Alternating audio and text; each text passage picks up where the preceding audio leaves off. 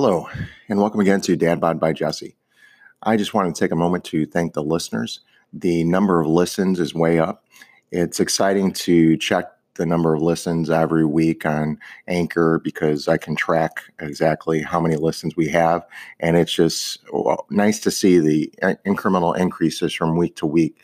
Whereas before we would have like 10% increases every week. Now it's jumping to more like 20 to 30% increases. It's really cool to see that. And I love doing this, and I look forward every week to developing a topic and talking to people and seeing what may interest them and studying it and using what I've done and what maybe other people I know have done. It's excellent. I do enjoy it. And I just hope that you, the listener, are getting as much out of this as I am. So I thank you again. And let's talk about today's podcast. So some of you that have listened to the episode on Game Changer will know that I am trying the vegan diet. So I want to caution anyone when they talk about diets in general and whether or not they're going to try it.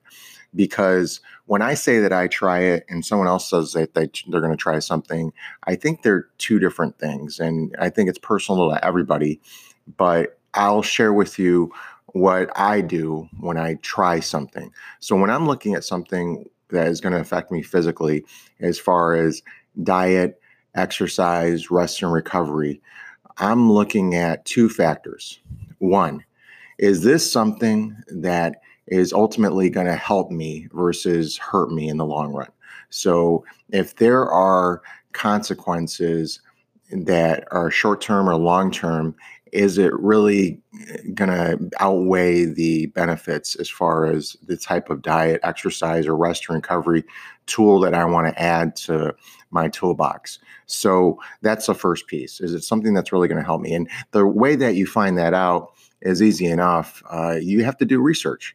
So you look online, you look into certain libraries of literature, you talk to people that have already done it, and you look at the results that they have and say, okay, that's something that I want.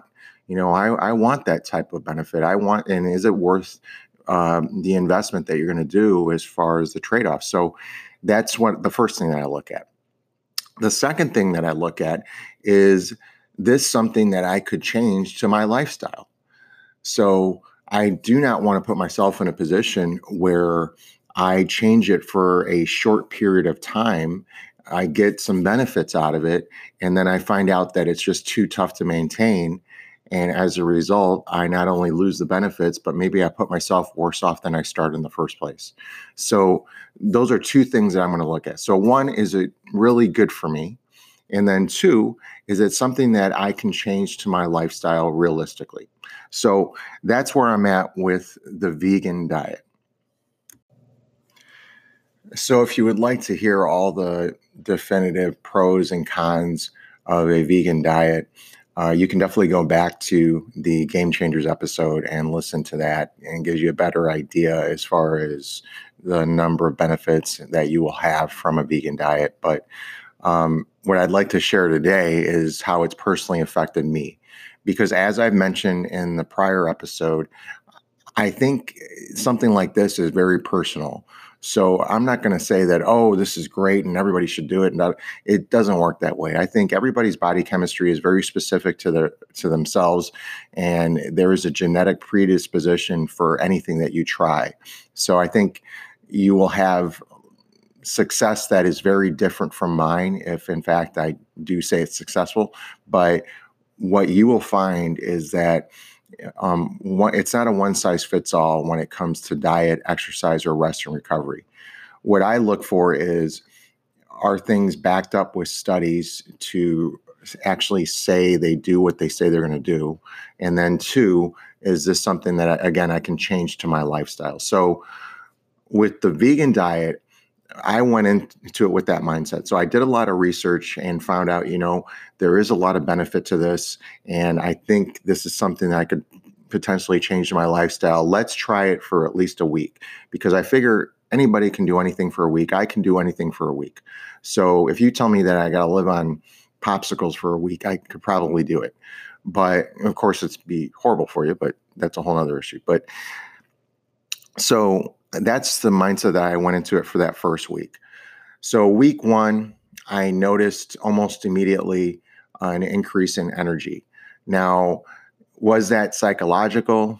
Maybe. But I did, in fact, have more energy. And the way that I was able to gauge that was I wasn't as tired at nighttime. So come like 9:30, that is my bedtime. And my body is just ready to shut down.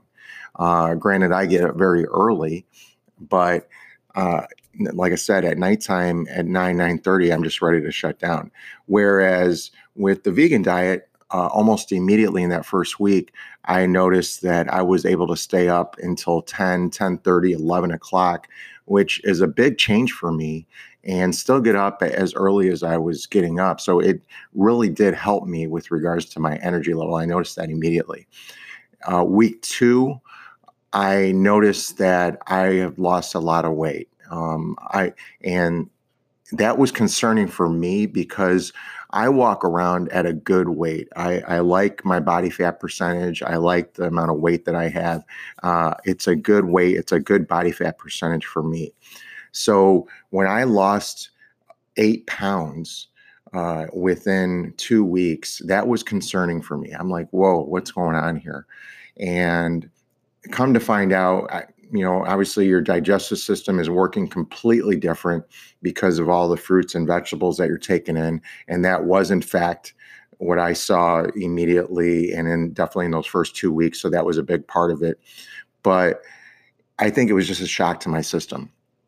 Prior to the vegan diet, I was eating meat or some form of protein with every single meal. And when I say some form of protein, I'm talking a dead animal. That was kind of my phrase. It wasn't a meal unless you had a dead animal as part of the meal. So whether it was chicken, fish, sometimes red meat, I was always eating meat with every meal. So that was a big change for me. And I'm sure that was a shock to my system for the first 2 weeks. And that was part of me losing that 8 pounds. So at that point, I was a little concerned. So I was actually questioning whether or not I was going to continue with the vegan diet. So then I go on into week 3 and week 4. And what got me through those weeks is like, you know what? I want to see if there's physical changes.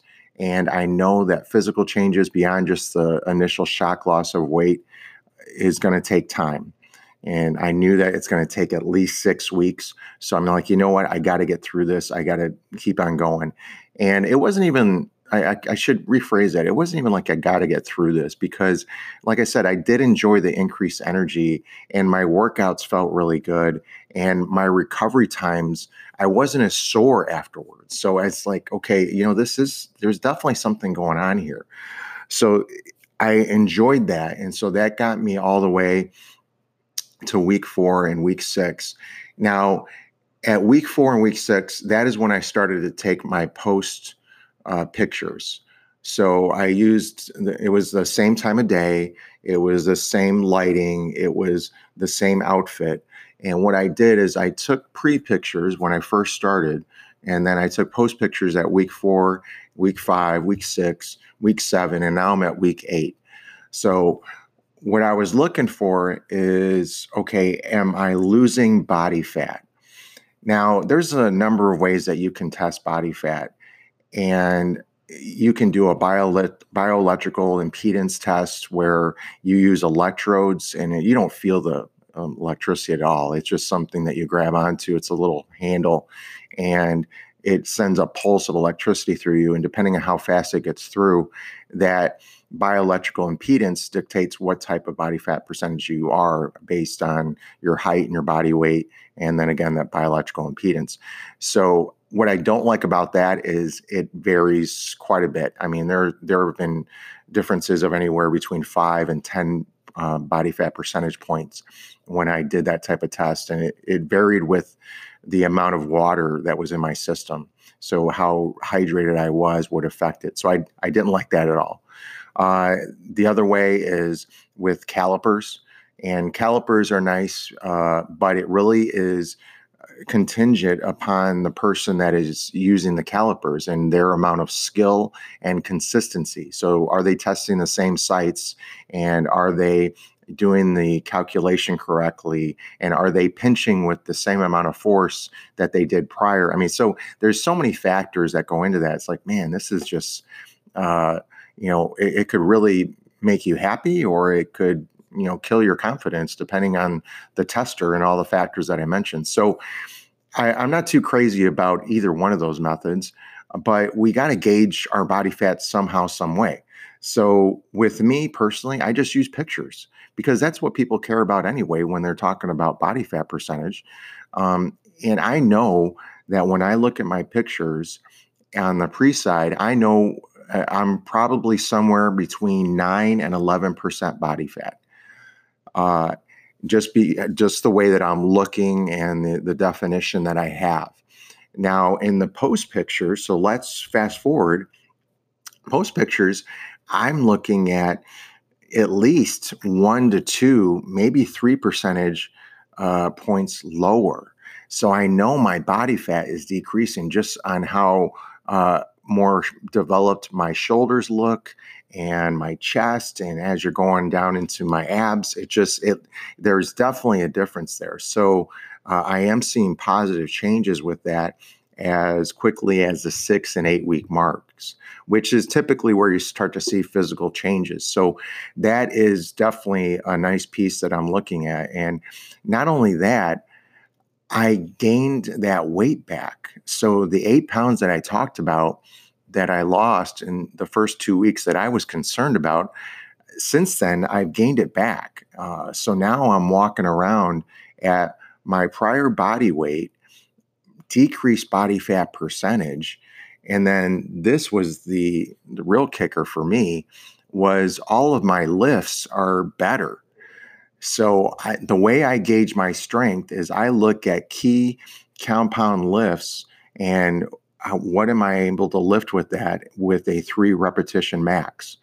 So for instance, how many pull-ups can I do, and can I get at least 3 pull-ups? And so, where am I at with that? And can I add weight to my pull-ups for that repetition max? So with my pull-ups, my personal best is much better than it was prior to this. So with my pull-ups right now, I can add 10 pounds around my waist and do 3 to 5 pull-ups.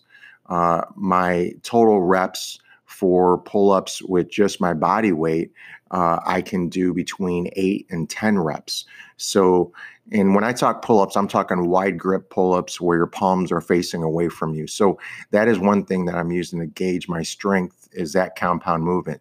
The other compound movements that I look at are my bench press, my squat, my deadlift, and my military press. All of those lifts are up. So whether it's up by 10% or 20%, all of them are much better, or not much better, but much better for the time frame. I mean, we're only talking like 6 to 8 weeks here.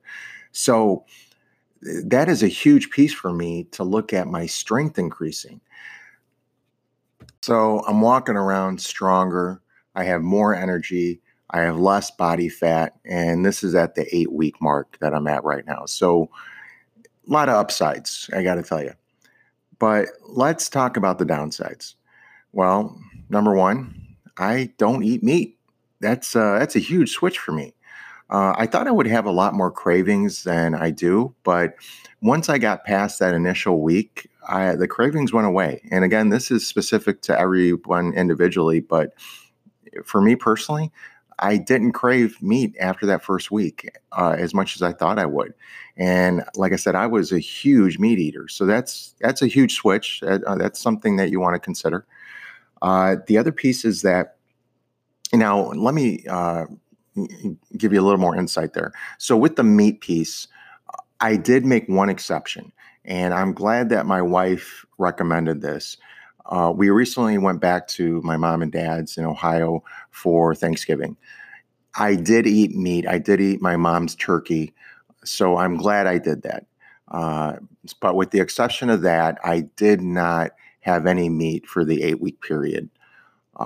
there's Christmas coming up, and I will probably make an exception for that as well when my wife cooks her turkey.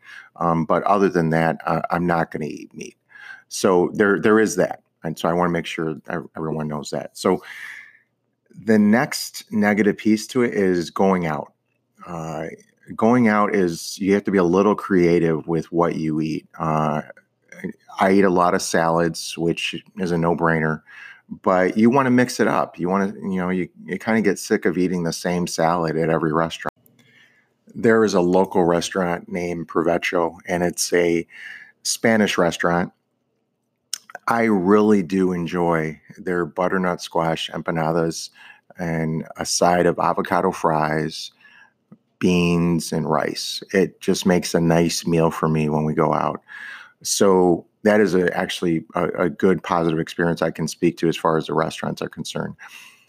Now, that was obviously a big piece for me as far as going out to eat.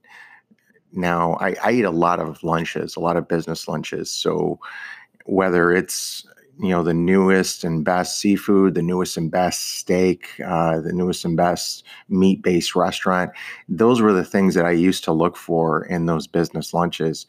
Whereas now, not so much. It's not like it's going through my head, where's the newest and best salad? So I've kind of switched with the way I think as far as the business lunches and the food that I eat as more of just fuel.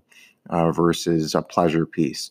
And when I go out with my wife and we have dinner at night, we go to our usual restaurants, and I will pick out appetizers and sides, and it still makes for a good evening, but it's not based so much on the meal as whereas before it was something that I generally looked forward to because of that meat piece.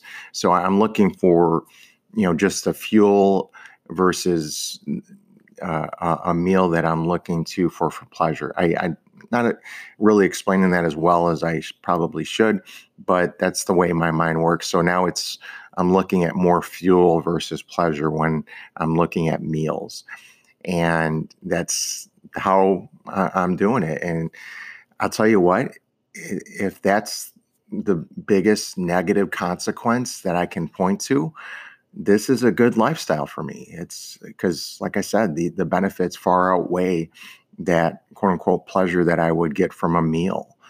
Now, is this for everyone? No.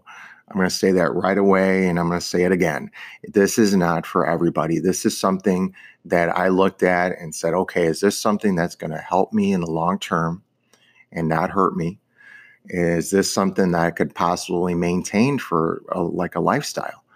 So that is something that you have to look at personally and how that is going to work for you. I mean, we're talking a vegan lifestyle, a vegan diet, no meat, no dairy, no eggs. It's a huge piece. So, like I said, it may not be for everybody. It's definitely working for me. I'm at the 8-week mark now. I plan on continuing it past this. Like I said, I'd like to adopt this as part of my lifestyle. I will continue to give updates as far as changes that I'm seeing, but for the moment, you can point to increased strength, increased energy, lower body fat percentage, and not as much on the negative consequence side as I expected. The cravings are not there for the meat. I thought I would have major cravings. The interactions with other people is relatively positive. It's not like people are looking down on me for a vegan diet. And not that I would care anyway, but that's another thing to consider. And then going out, enjoying a meal, just a little bit different way of looking at it for me now. It's not as much of a pleasure thing as it is a fuel thing, and I am looking forward to more of the company and the people that I'm there with versus the actual meal. So those are things that I'm looking at and adopting this as part of my lifestyle. As always, remember to enjoy the journey. This is Dad Bod by Jesse.